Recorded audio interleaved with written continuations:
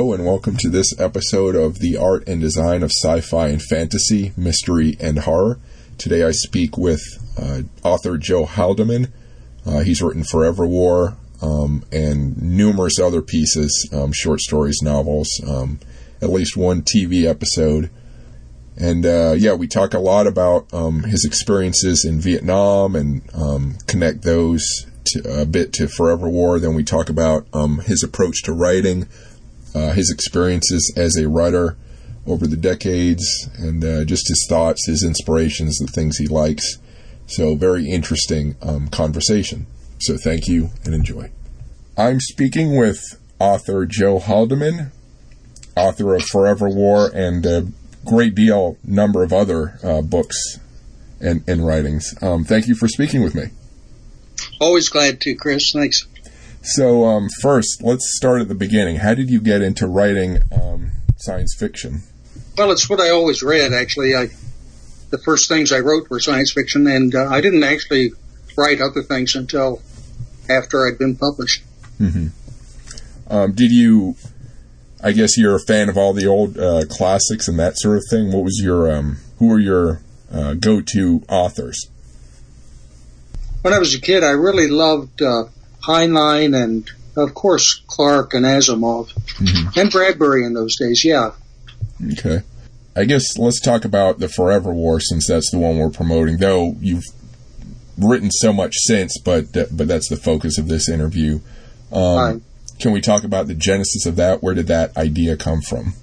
Well, it was a pretty obvious thing. I mean, everybody who's been a soldier writes a war novel. Mm-hmm. And having been a science fiction reader all my life, it was logical for me to write a science fiction war novel. Mm-hmm. Yeah. So were you trying to become a writer before you went to war, or did it happen after you returned, or how did that work? I did write some before I was drafted. Yeah, I always wanted to be a writer.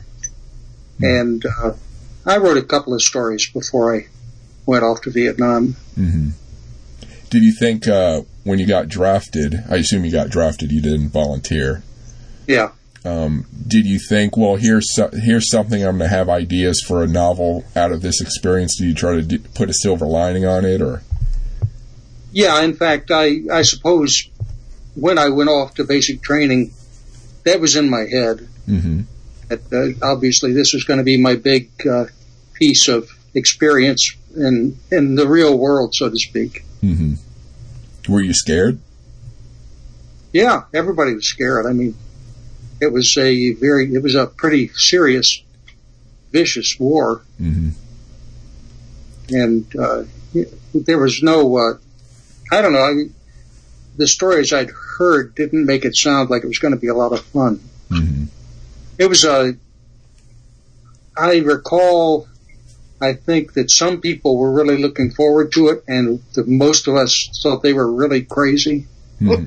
Because who wants to do that? I mean, most of us didn't have very much patriotism, mm-hmm. and American presence in Vietnam was not very good, possibly even illegal. Mm-hmm.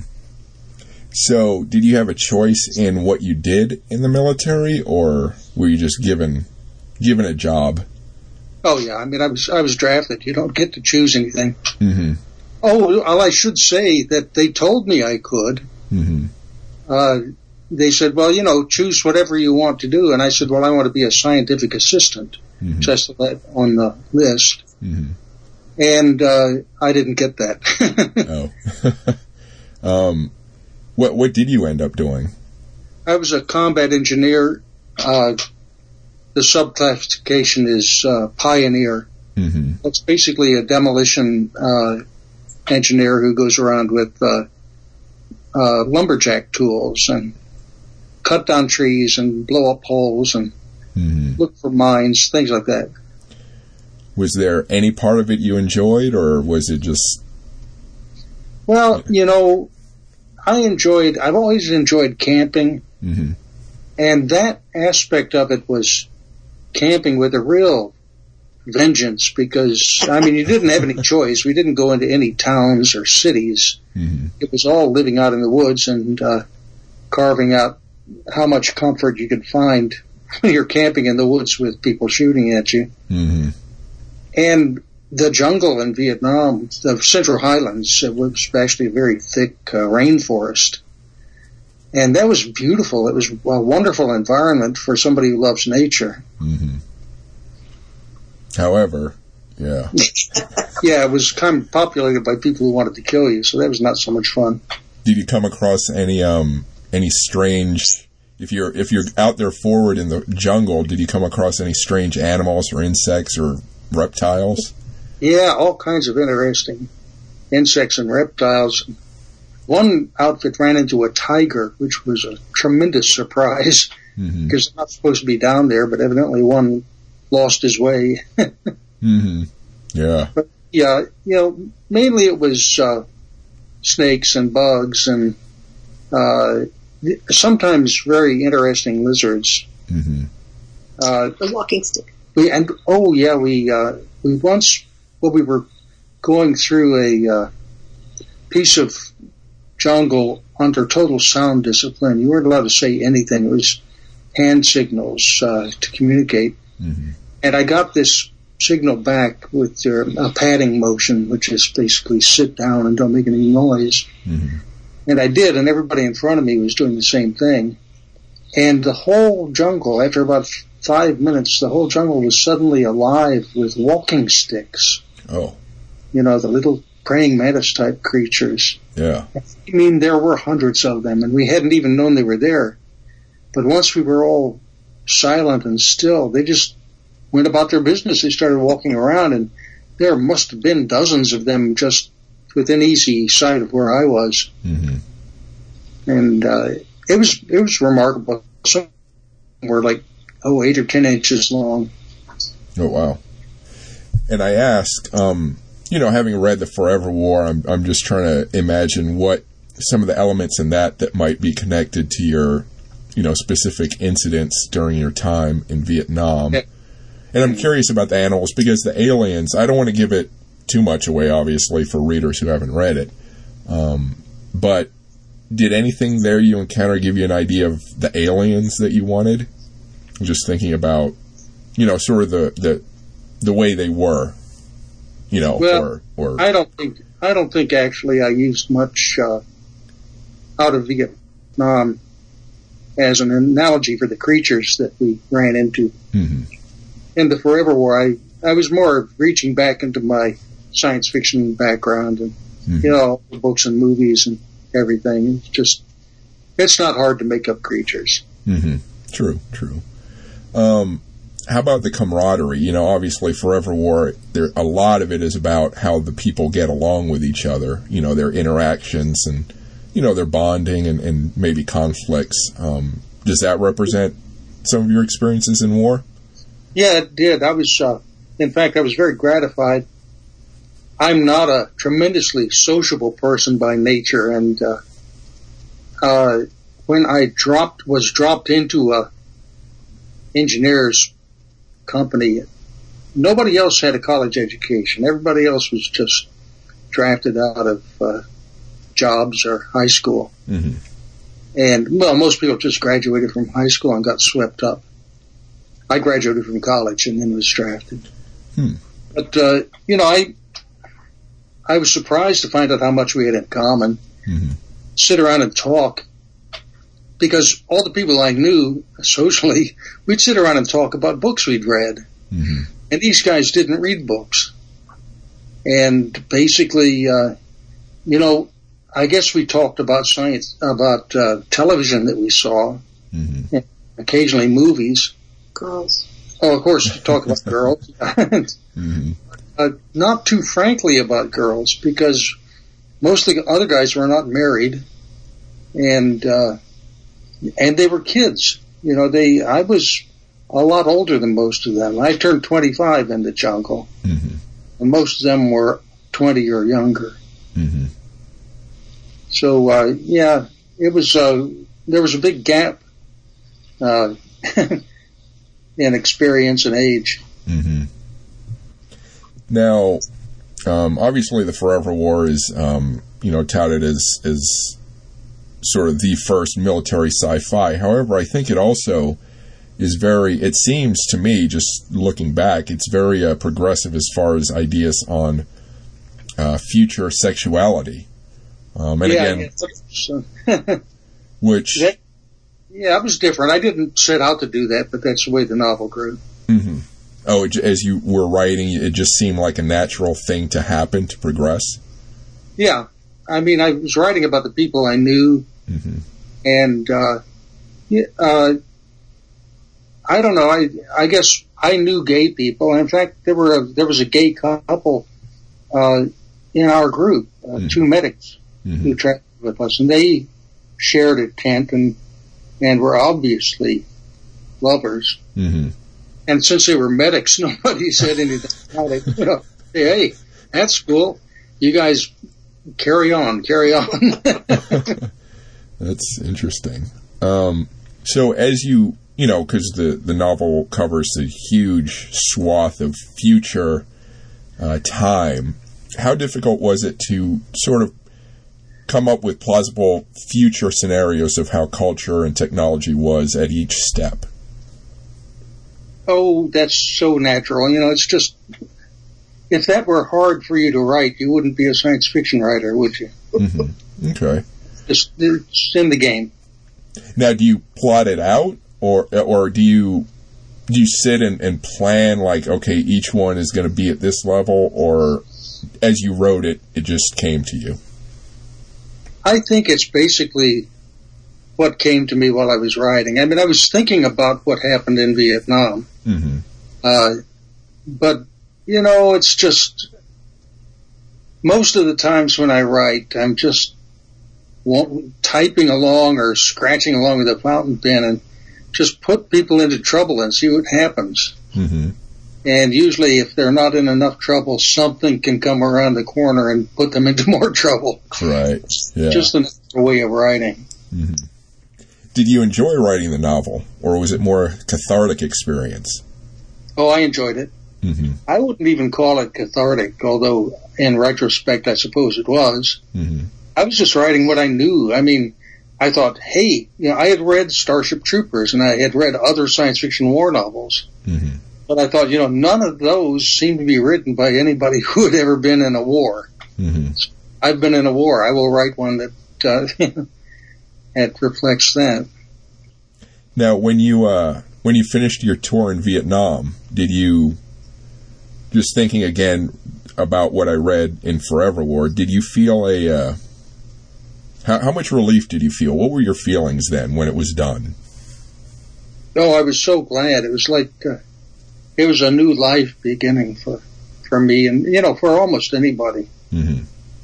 I didn't plan to think at all about soldiering. I actually was in the Army for another 2-3 months after I got back from Vietnam, because I was in for 2 years. Mm-hmm. But it was basically, you know, by that time I knew it would be 3 or 4 months in the Army and then pull the ripcord. I'm a civilian again. Mm-hmm. Were you were wounded in your time in Vietnam, correct? Yeah. That wasn't unusual. Yeah, I was, you know, most of us got a little bit here and there. Mm-hmm. So but I was wounded. I was seriously wounded, yeah. So did that wound end your tour, or did you continue on? This is a strange thing, because evidently it was a clerical error. I was badly wounded and wound up in a series of hospitals, mm-hmm. and my paperwork got screwed up between one hospital and another, as I found out much later. And I wound up in a convalescent center when I could hardly walk. Mm-hmm. I was going around on crutches, and my job included doing a lap every morning, doing like a 1.5 mile lap every morning. I said, but wait, I can't even walk. Mm-hmm. I said, well, do what you can. And I said, okay, what I'll do is I'll get on my crutches and try to follow you. Mm-hmm. That's what I did. And then, you know, it was a typical rear area in a combat zone thing. There was not a lot of efficiency anywhere. Mm-hmm. And I was not a good soldier. A person who had adapted well to the Army would have taken advantage of that and said, oh, all right. I mean, I'll just carve myself out an easy place here. Mm-hmm. But I was just sort of a reluctant, sullen kind of victim. I was a civilian who was forced into uniform, and I was not going to cooperate, but I wasn't going to be a mutineer either. Mm-hmm. I wound up in Vietnam. I wound up in charge of a game room at the hospital. And I was checking out games for the various patients. And I set up the library, which was not a big deal. I mean, I'd been a librarian in graduate school. And so here I had to organize about 1,000 paperback books. And I said, how about alphabetical? Hey, now there's a great idea. Why don't we do that? So the hospitals and the final hospital you went to, where were they located? In Vietnam, in South Vietnam, at Cam Ranh. I was in Cam Ranh Bay, Mm-hmm. which was a base about the size of Philadelphia. It was just a huge place, and so I was down there, and we just sit around and do our various things. As I say, I handed out games to people, board games and things like that. Mm-hmm. And this was before there were a lot of computers anywhere. Mm-hmm.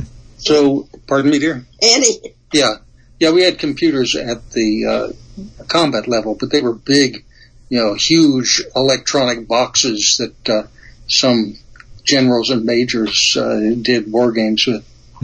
No, we kind of we had a library that was when I got to my final destination in Cam Ranh Bay. It was a library about the size of a small high school library. Mm-hmm.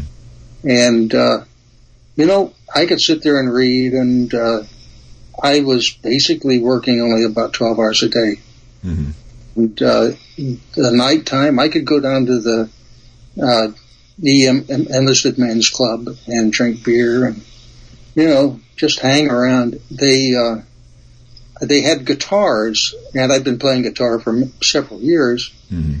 I started teaching guitar to some of the officers, and that gave me a few privileges, and so I made some friends, and we had a pretty good time. The base got attacked maybe about once a month, but not seriously. I mean, to me, I'd been in some pretty hairy combat, and this was a few mortars and rockets coming, and you just go into a bunker, and smoke a joint. It was not a big deal. What time period did you serve? What was the date range? Well, I was there from February 68 to February 69. What areas did you operate in before you were wounded?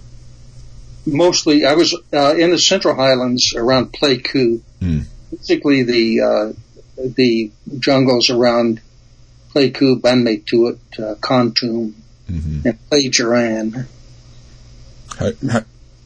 How did they move you around? Were you basically in trucks, or? No, I was a helicopter guy. We basically, sometimes we did move in trucks when they decided that we had to move our whole base of operations, which happened 3 times, I guess. And then they put everything in 2.5 trucks and go rumbling off, 50 miles down the road and set everything up again. But basically we were air mobile, so-called, which really meant we were just in helicopters, and we'd go into various combat areas, and we would take care of the booby traps and that sort of thing, and basically basic engineering work. And then when we were no longer needed there, they'd take us someplace else. Did you like flying? Oh, did I like to fly? Yeah, in the helicopters. Was it fun? Yeah. It was fun. I like helicopters, but it wasn't fun being shot at in a helicopter. I mean, that really, really sucked. Yeah. It's, you watch one helicopter go down, and it's a very, very dangerous way to get about. And we got hit a few times in helicopters, but just individual rounds would go through our sheet metal. That was scary enough, but nobody ever got killed while we were going from one place to another. And the booby traps, I imagine, I've read some pretty nasty booby traps in Vietnam. Oh, yeah.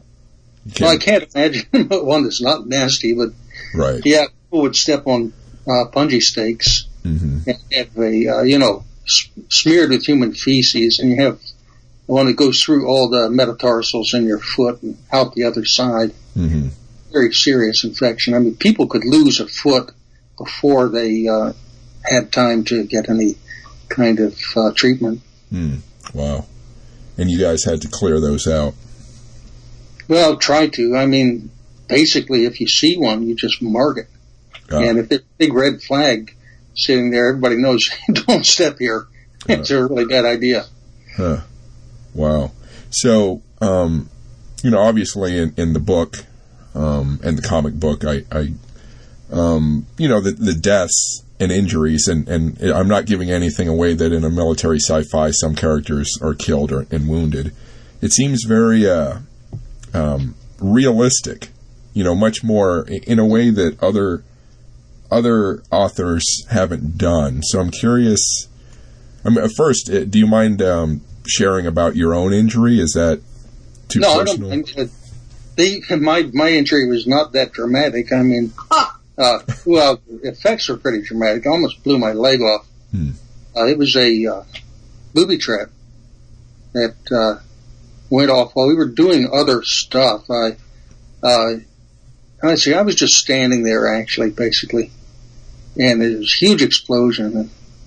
And it wasn't just one, like a manufactured booby trap. It was a whole bunch of stuff that went off all at once. And they picked pieces of bullets and shrapnel and this and that out of me, and they were very, very good. I mean, by the time I came along, they had processed so many soldiers with so many really dramatic wounds. They just kind of said, okay, here's another one. And they went through, and I was in surgery, I think 4 times in the first couple of days, in and out. Different surgical teams with different specialties, I suppose. And then I was moved to I went to a couple of hospitals where various specialties were being exercised. And then I wound up at Cameron Bay, which, as I say, was a pretty civilized joint. And that's where I should have gone straight to Fort Belvoir. I found out eventually. But my papers got mixed up and lost. And for some reason I stayed there and got my job in the game room. So, yeah, I know much more about games than I would have otherwise. What games were popular at that time?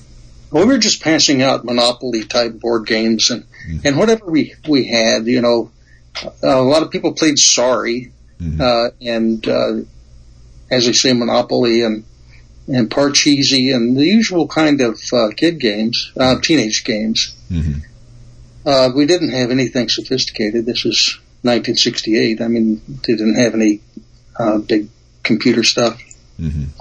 And how about the guitar song? What were your favorites to play and teach at that time? Oh, we played war protest songs, basically. Yeah, that was the big deal. And everybody knew them, so people could sing along to the Brothers Four and Peter Paul Mary and that gang. So that was our repertoire was fairly limited, but that was basically our universe of discourse there. Now, did you see guys directly injured and killed, like close to you, or? Yeah, close enough to get their blood on me. Yeah. I mean, too close. Yeah. And I was I was in a certain amount of action, but I should count them up. I guess it was fewer than a dozen actual battles I was in. But then what do you call it when a mortar comes out of nowhere and explodes next to you? Yeah. And even if nothing else happens that week, that's kind of a nervous situation. Yeah. Because often this is what would happen, and sometimes a single bullet. We found out ultimately that, we're being attacked by amateurs. These are guys who are farmers, basically, or small businessmen or whatever, the Viet Cong. And they get their orders, and they have to fit them into whatever is left of normal life. Mm-hmm.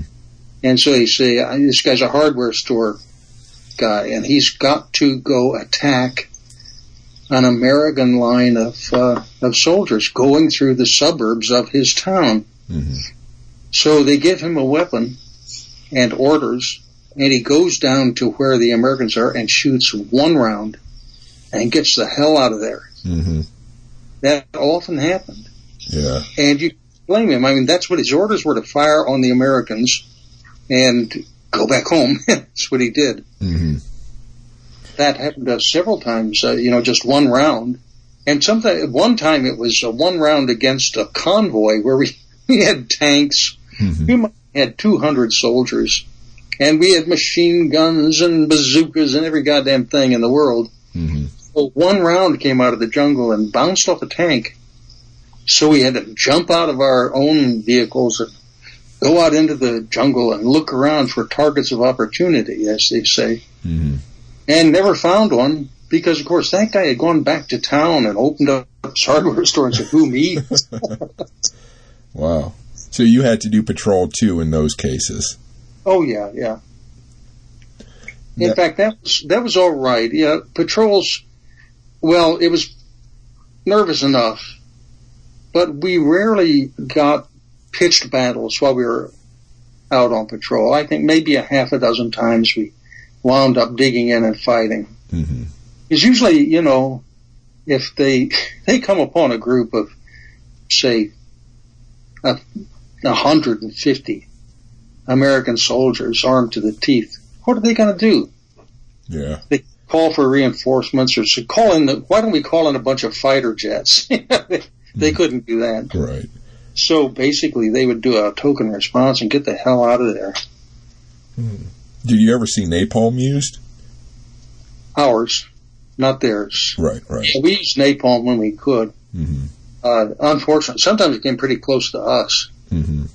But I can only remember one time I ever saw the enemy, any bodies that were burned by napalm, mm-hmm. which is pretty horrible to see. Yeah. But in fact, the person who dies that way probably didn't even know why he died. It just happened instantly. Mm. And I can imagine the smells in that environment were pretty strong. Yeah. You may not want to eat roast pork for a while. Yeah. But as far as just the day-to-day, did Vietnam just smell different? Did it? Well, yeah. It smelled like a jungle. Mm-hmm.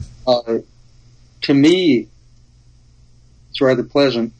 Because I'm a Floridian. I don't respond negatively to jungle smells. Mm-hmm. It's my environment. Okay. What part of Florida? Well, we live in Gainesville, which is pretty far from any jungles. It's not even rainforest. I look outside my window here. I have a floor to ceiling window here, and it's as green as Vietnam. Actually, it's full of very fairly well tended plants that grow all over the place, which I like. Mm-hmm. I don't like to do gardening, so I've chosen my atrium to look like a jungle, but that's because jungles take care of themselves, don't they? Yeah, exactly. So now when you, and again, this relates to stuff I've read in the book because I'm seeing a lot of similarities,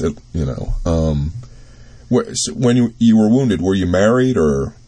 Oh yeah, I'd been married a couple of years. So were you worried? Were you scared about having to tell your family about, hey, I was wounded, it's not bad, don't worry? How did that play out?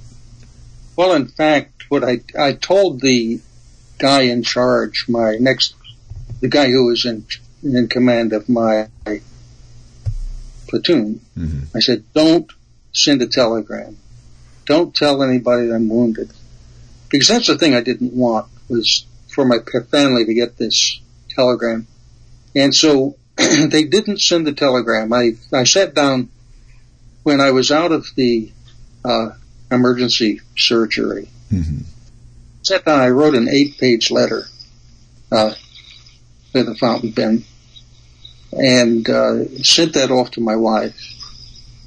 And then I wrote a long letter to my brother and sent that off. Mm-hmm.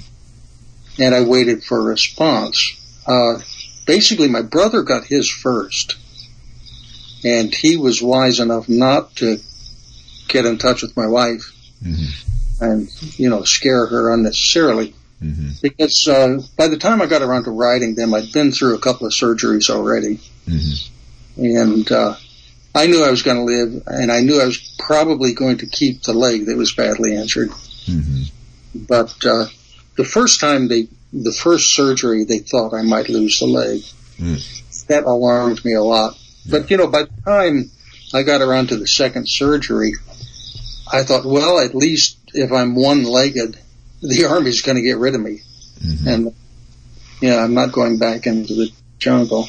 Mm-hmm. Yeah. That was my sort of morose region. Yeah. So in your, not just this novel, but all your other writings, are there military elements that you put in that you feel that people aren't noticing or paying attention to enough? Or are there any messages or elements that you want people to take more notice of? No, I haven't actually. I don't have anything to complain about that.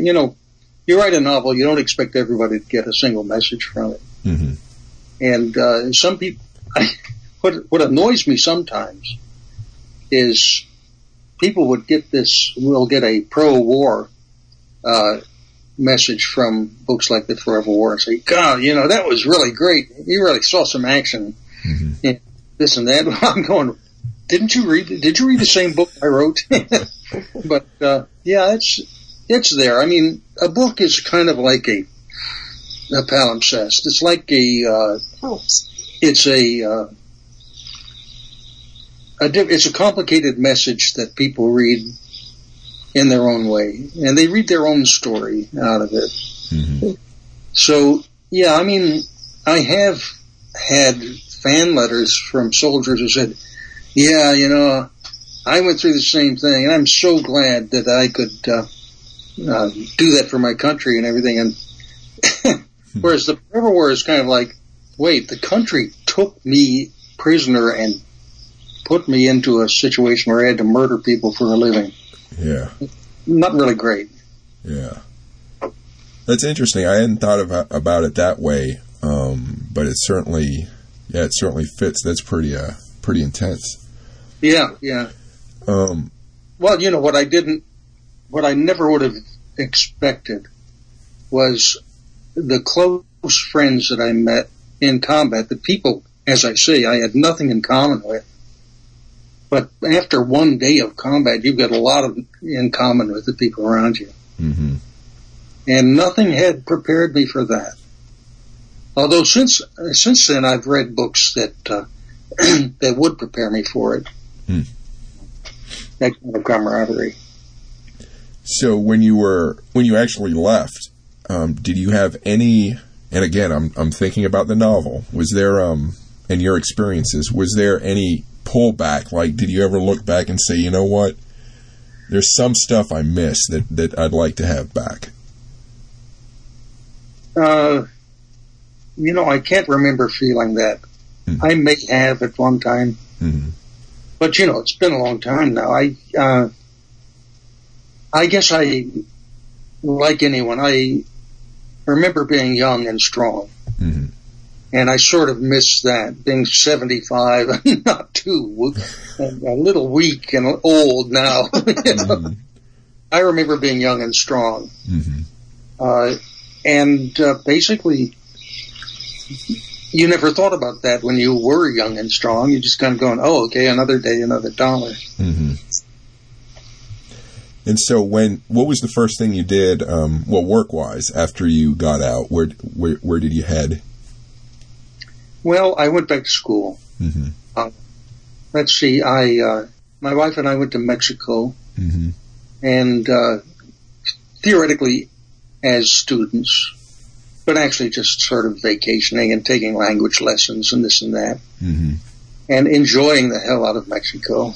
And the Mexican people were wonderful. And my wife had a real aptitude for languages and had studied Spanish in college. But she got a lot more out of it than I did in that regard. But I really enjoyed being in a foreign country where people weren't shooting at me, you know. And Mexico is a beautiful, wonderful place. We were down on the beaches and just a real vacation spot. Did any elements of that experience end up in any of your writings? Oh yeah, I put Mexico and planets that look oddly like Mexico in my novel. In fact, I had one of my. I had before I even went there. I had a character named Hugo de Naranja, which is Spanish for orange juice. So as you kept writing, however you define it, what do you consider your first big writing success? You know, my first big writing success was the first short story I sold. And that was small change by anybody's standards. It's $165. But then again, our rent was $100 a month. Yeah. And so it was not insignificant. And it was the beginning of a career for me. And then I sold a novel, and I only got $1,500 for that. But again, when you're living in an apartment for $100 a month, that's 15 months rent right there. Yeah. And, you know, it just seemed like a lot of money. What happened when I got my check, I went down to the bank and I got $100 bills and I tied them to a little Christmas tree we had. It was December, you know, and so I tied them all around the branches of this little feather Christmas tree, and for when Gay came home from work. Ta-da! Here we are, millionaires. It's pretty cool. Yeah. You can still remember it? Oh, I can still see that Christmas tree. It was such a shock and surprise. I see that tree full of money. Yeah. So, did your success change how you approached writing, or did it solidify like some ideas you had about how to succeed as a writer? Well, what it did was remove the uncertainty of it. You know, I know from friends who were in my situation who didn't have my other success. A lot of a young writer's life is about uncertainty and about, oh my God, what are we going to do next? Am I going to have to get another job? And so forth. Well, I never had that. You know, I just wrote and made a living. Gay was working fairly constantly for the first year or so. We made a deal. Yeah, that's right, we did. Yeah, it's, she would work for 2 years. If at the end of 2 years I wasn't making enough from writing, then I would go out and get a job. But in fact, after 2 years, I was keep making a living, and I still am, oddly enough. Is there something special about the way you go about writing or plotting your stories? Something unique to you? I don't think so. I mean, I should say nowadays I don't have to have the regular output I had to have when I was new at the job. In those days, I had to, show up for work every morning, and I've always worked early. So I used to work, at least 8 hours a day, turning out writing. And most of the time, well, I've lived in Florida most of that time, Florida and Ohio. And basically I would get on a bicycle and just go sit someplace and write. down here I can go down to the library and work, but I can stay at home and work too. I don't know. I kind of integrate exercise into my work day. Mm-hmm. Still do, actually. And, you know, when you're old, it's a good idea to have a routine that includes exercise. Mm-hmm. So it's kind of funny to think, well, I went out this morning and I bicycled around for, a few miles. Mm. Oh. It was wonderful. It got all the way up to 77 degrees, which is pretty cool for Florida. Yeah. I know. It's a good It's a good temperature for getting outside, I think, and doing any kind of exercise. Yeah. 70s. And it never gets cold here, so. Yeah. So what aspect of writing do you enjoy the most?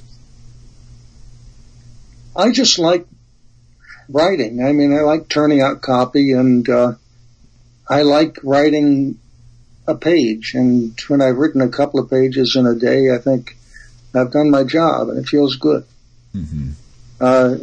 It's I get a special kick out of finishing a book.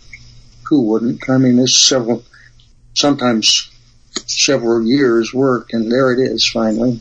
Mm-hmm. But I write in longhand, and so the sequence of pages as I write them is a pretty constant reminder that I have been working and I have created something.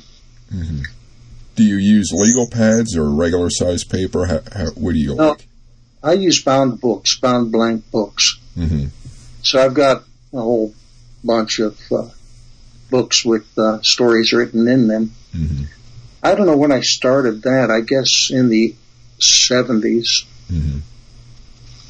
I know I've got complete book manuscripts that go back to 83. Wow. And pencil or pen? Fountain pen. Pen? Almost always pen. No, I don't like pencil work.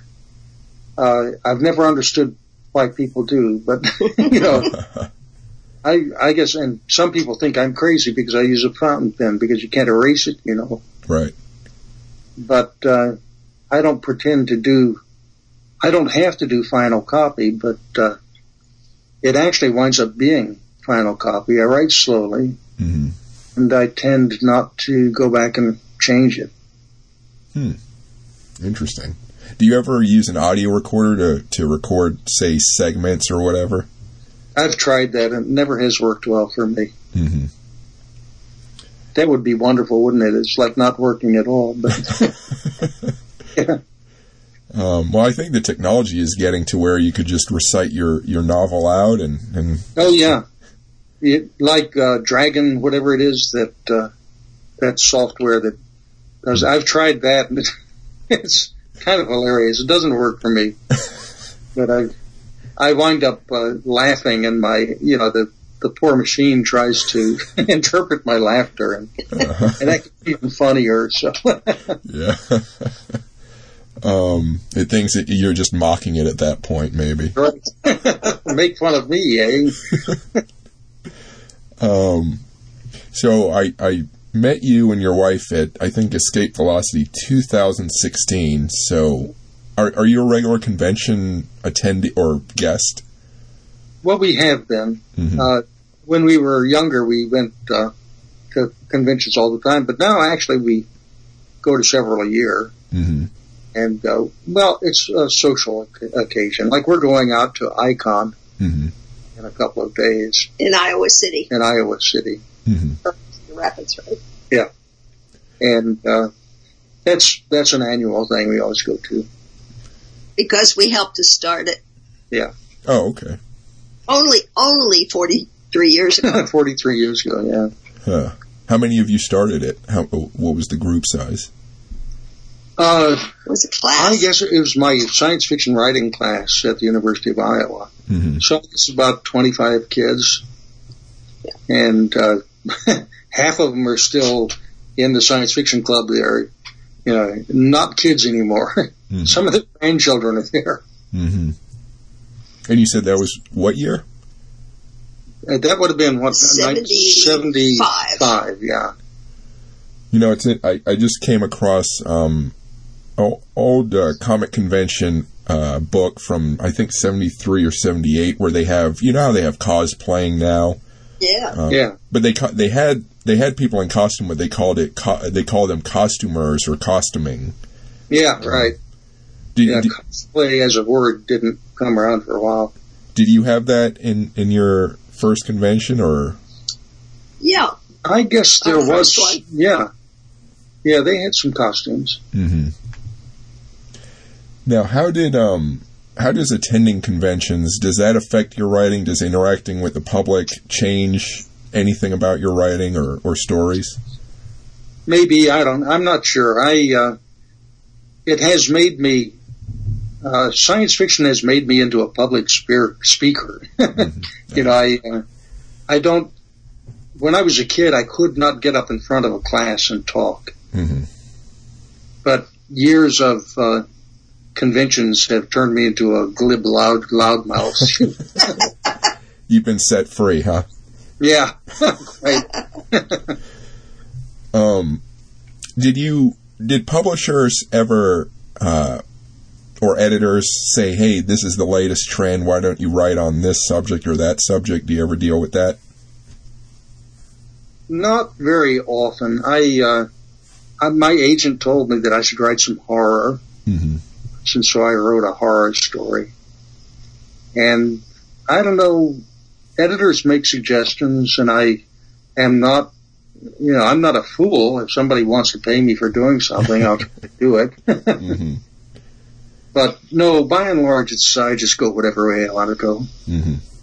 So that begs the question, was there ever a project you didn't want to do, but they said, here's X amount of money, and you said, okay, I'll do it? Yes. Yeah, oh yeah, I've done that. I mean, almost anybody who's a commercial writer has had that experience. Mm-hmm. But you don't want to mention which works it was? Oh, I don't mind. Attar the Merman. I wrote 2 novels in that series. Mm-hmm. Strictly for money, and the guy had this harebrained idea. You know, he's a spy. He can breathe underwater and talk to the fishes and this and that. I said, hey, if you could talk to a fish, what would you say? There's no fishes tell him all this stuff about underwater stuff. Yeah. No, fish are really fucking dumb. What are they going to say? He said, no, you don't understand. They have spiritual. No, they don't. Yeah. So sometimes you have a little trouble with as a species. Mm-hmm. Yeah, that's funny. But, yeah, I've done commercial things, and I've done things that were very successful. Mm-hmm. Once Ben Bova showed me a picture, and he says it's the America's bicentennial. Mm-hmm. In 1976, and he says we want to do we got a cover painting that's called Tricentennial, and we want somebody to write a story around it. And so he said, I can do it, yeah, send it to me. And so he sent me a Xerox of it, and well, when I got the picture, I saw it was a spaceship orbiting an alien planet. Mm-hmm. And it had a hole in the side of it. And my little actual, you know, astronomical person says, you know, a spaceship with a big hole in it is full of dead people. What you want. But no, your story's over right there. So I thought, no. So I had to figure out a way to put a hole in a spaceship without killing all the characters. Mm-hmm. And then the background star group set it like, I forget, 800 light years from Earth. Mm-hmm. And so I had to get that into the story and this and that and the other thing. So I wound up just juggling all these various technological points. Mm-hmm. And I wound up writing a story. Well, the story's called Tricentennial, won the Hugo, and it was very successful. Mm-hmm. But it was basically, I don't know, like, did you ever play that game? Telephone. Where you have various colored discs on the floor, and people who are in the game, you have to put one foot on the next foot on the next red thing, and Twister. you wind up Twister. Twister it's called, and that's what that story was like. Well, I guess you won Twister then if you got the Hugo for it. Yeah, right. So considering that you do write a lot of what you want to write, what role does the author have in society? What is your writing for? Money. Money. I'm it's what I'm not a mercenary person, but it is what I do for a living, and I'm not a fool about it. I won't write something that I know is not going to make any money. I mean, that would be silly. But on the other hand, I don't go sniffing around finding things that will pay.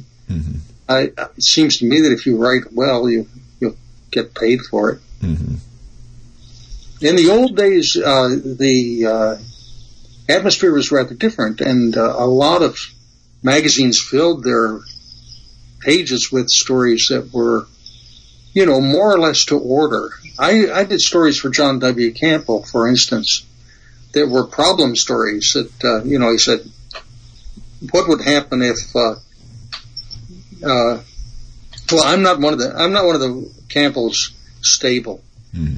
He would say, what would, if you came across aliens who could eat human flesh, but couldn't kill people, and yet they really wanted to eat human flesh, so they would do complicated surgery to isolate arms and legs and things like that. Write me a story about that. And I never did, but that would be something that probably John W. Campbell wouldn't think of. It's just too gross. So, sorry, I had a question and your joke, you kind of threw me. So what authors who you haven't met, who you aren't friends with, are there authors out there that you find particularly interesting or inspiring? Good ones, yeah. I mean, not much you can do about meeting them. No, it's, we're a very social group, science and fantasy writers, and I meet lots of people I like. And yet, a lot of the people whom I like, I don't especially care for their writing. I'm trying to think, I don't think I've ever met a writer I didn't like whose stories I loved. I mean, that would be odd. But I just finished reading this wonderful story. It's little. I got this book called Psychos by John Skip, and here's a Neil Gaiman story called Feminine Endings, and I was really taken by that. So I've sketched out a thing that I can write in response to it, and send it off to Neil. Say thanks, Neil. Do you consider yourself a picky reader? I'm not so picky, but I get bored easily because I got a house full of books I haven't read, and I don't have to stick with the book if it doesn't grab me. Now, as a sci-fi writer, what in science inspires you? Oh, I love reading about other solar systems and the physical situations of new planets. Yeah, basically, I think they're serving me up new settings for stories. Maybe Mexico on Pluto or Charon or something. Yeah, right. Oh, the tamales on Pluto are frozen, I've got to say. Do you have a telescope? Do you do any sort of astronomy? Yeah, I've got a whole house full of telescopes. So I do. Mostly the sky is pretty lousy here, but I enjoy going through the solar system and looking at deep sky things. Usually I have to go dozens of miles away to get a dark sky. Mm-hmm. Yeah. Within sci-fi and fantasy, are there, apart from books, are there movies, music, or other creative media that you particularly like? Well, I love, as a consumer, I love science fiction movies, horror movies, mm-hmm. fantasy movies. I love movies ever since childhood. I've preferred fantastic themes and settings. Mm-hmm. I like mainstream movies. I like serious movies and such, mm-hmm. but they don't get me the way that give me some monsters, corpses, whatever. Did you? And this movie just comes into mind because it's so odd, and some of my friends have joked about it. Do you remember Zardoz with Sean Connery? Yeah, I remember Zardoz. That is a crazy. Yeah, well, I was a writer by then when Zardoz came out, so I could look at it professionally and say, "Oh boy, I'm glad I wasn't working on that one." So now, I'm not sure have any of your works been turned into film or TV? Some TV, but nothing. Some Twilight Zone type stuff. Mm-hmm. He had one short Twilight Zone episode. Oh yeah. Wow. How did having your writing appear on screen? How did that feel? Did it do it justice or? Sure. Yeah, they did fine. Yeah. I had fun while I was teaching at MIT. Mm-hmm. One of my stories was adapted for the Twilight Zone. Mm-hmm. And we all went down to the student union and drank beer and watched it. It's great fun. Mm-hmm. Okay. Is there a superpower or advanced technology you wanted when you were a kid? And what was it? Time travel, certainly. Oh, yeah? Advanced technology. Well, I wanted to go to the stars, mm-hmm. but I would have settled for Mars or Venus or Jupiter, Mm-hmm. That was pretty, it seems so white bread now, mm-hmm. pretty mainstream. Mm-hmm. But yeah. Remember when I was a kid, though, this is before the space program. Mm-hmm. And so it was all pretty pie in the sky. And then I was lucky to be, I was 14 or so when they first started being serious about going to the moon. Mm-hmm. And that happened so fast, and it was so successful. We lived in a science fiction world then, mm-hmm. and whereas as opposed to living in a political satire world. mm-hmm. Yeah. Do you remember how you felt when we landed on the moon? Oh, it was wonderful. In fact, though, it was a funny thing. We were down in Mexico, and we had gotten the word about when the moon landing was going to happen. Mm-hmm. But they were wrong. I mean, they changed it. And the news didn't go instantaneously from America to Mexico. And in fact, we were down in a little kind of jungly beach place called Barra de Navidad. Mm-hmm. And we had to go to Guadalajara to get television. So we drove up this mountain road and everything and got to Guadalajara. And I let Gay off where we were staying with this Mexican family. But then I drove across town to drop another guy off. And while I was driving him across town, we landed on the moon. I didn't have the radio wasn't covering it or anything like that. Mm-hmm. And so I was just going on what I had heard, and I was off by hours. So when I pulled up, what did they say here in Spanish? Están aterrizando en la luna. En la luna. And I thought, holy cow, here we are. And then, of course, then I saw the replay of the television of the moon landing, and it was interspersed with tequila commercials. It was wonderful, mm-hmm. because you see Armstrong bouncing around on the moon, and then there's this behind him saying, let's see, it was Tequila Salsa. Tequila Salsa is Tequila Más Fina. It's wonderful party voice in Mexican. Now, did you think they'd find anything strange on the moon? Did you have any theories or expectations? I was an astronomer. I thought, wow, there's not going to be any air there. No, I would have been surprised as anybody to find something mysterious. Mm-hmm. I was quite satisfied to find an airless world with lots of dust on it. Mm-hmm. There was a thing when I was in high school, which would be a few years before this. There was an actual theory that when we landed on the moon, the spaceship would settle into a pile of dust like talcum powder that would be yards deep. Mm-hmm. And they had these on the Today Show with Dave Garroway. They had an animation of a spaceship going down tail first and then just settling into the dust. Oh, no. But it didn't happen that way, fortunately. Yeah, definitely, fortunately.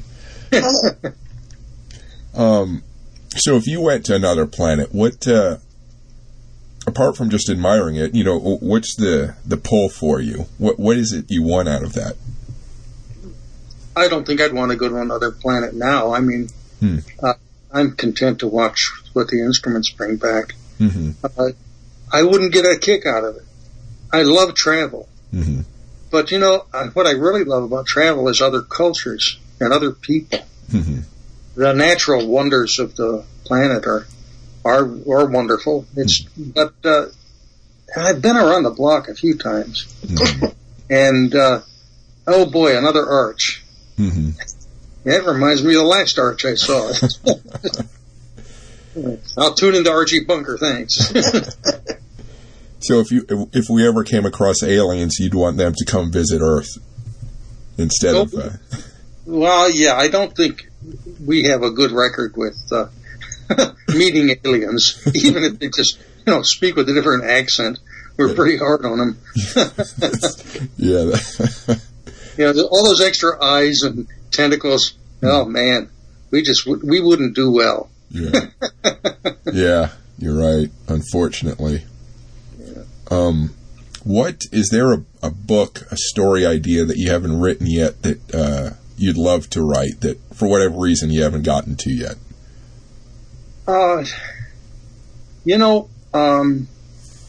I do have a number of things that I'm scratching my head over, and I haven't written them yet. I've got in fact, I have a cigar box that's labeled Crazy Ideas.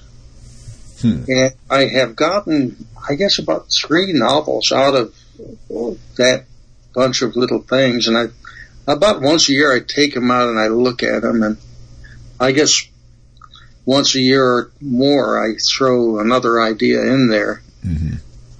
But as early as my 70th birthday, I would say, it's not that I'm less ambitious about writing books, but I'm less interested in coming up with brand new ideas that nobody else has ever heard of. I mean, everything I do is going to be new or I wouldn't write it. Right. And I don't know, I guess I haven't come up with anything that was like Slow Glass, or intergalactic empires. Well, I've written about intergalactic empires. Well, not intergalactic, but large empires. Mm-hmm. But, yeah, I have ideas the way anybody does. Mm-hmm. And it has occurred to me after a couple of dozen books that it's not so much your great new virgin idea that nobody's ever come up with, mm-hmm. but the way that you tell the story. Right. And, I understand that there are other people writing science fiction war novels. And in fact, I knew that there were science fiction war novels in 1898. And so an idea doesn't have to be just crispy fresh and, rip the plastic off it, and expose it to the consumers. I think I came to realize after a couple of books that what I have to sell is me and my own unique attitudes. And the fact that they're unique doesn't mean that they're great, because everybody's got this bundle of unique attitudes. To be a good writer, I think it's a combination of talents and timing and this and that. I mean, yeah, I have books that nobody else could have written. Well, so does everybody walking down the street. And you have to have a certain combination of talents and experiences to make a living at it. Yeah. And I did have that, and I still have some of it. You know, I'm not ready to be counted out yet. Yeah, I mean, you know, we're still discussing your work, so definitely. Yeah. Well, this morning in the tub I read this Neil Gaiman story, Feminine Endings. I'm sorry. Yeah, I already went over that, but it's still bouncing around inside my head about how I'm going to steal that from Neil and make my own version of it. Turn it inside out, as one does. So you didn't mention before that you were in the tub when you were reading it, so that's new. Yeah. And that's an important detail, because that book weighs as much as an anvil. I was thinking, boy, I'm glad this is a short story, because I can't keep turning these pages for very long. All right, so that's all the questions I have. Do you have any final thoughts? Well, nothing earth-shaking. I just hope that everybody goes out and buys all of my books, and in fact, buys extra copies in case they lose one. Oh, and that reminds me, I want to ask, so where can people find your works? And do you have social media or website or anything people can go to? Oh, sure. I mean, I'm available on Google, and I've got a web presence, but I don't pursue that with a lot of energy. I have correspondence, and Gay goes through my correspondence and puts it up on Facebook. I don't maintain a give and take on Facebook myself. I just sort of check it out and write responses here and there. All right. Well, thank you for speaking with me. Sure. Thank you for listening. Don't forget to visit chrisalvarez.com or theartofsciencefiction.com for more great interviews, photos, and articles. Your visits help support this podcast. Please remember that my first name, Chris, does not have an H in it. One of the best ways to provide feedback for this podcast is to rate me on iTunes. Please give me a good rating if you liked it, or feel free to give me a bad rating if you didn't. I'll use that feedback to make this a better podcast. You can also follow me on Instagram under Chris Alvarez Sci-Fi, on Facebook under Chris Alvarez WLC, on YouTube under Chris Alvarez WLC, and on Twitter under Chris Alvarez WLC. Thanks for listening, and keep imagining the future.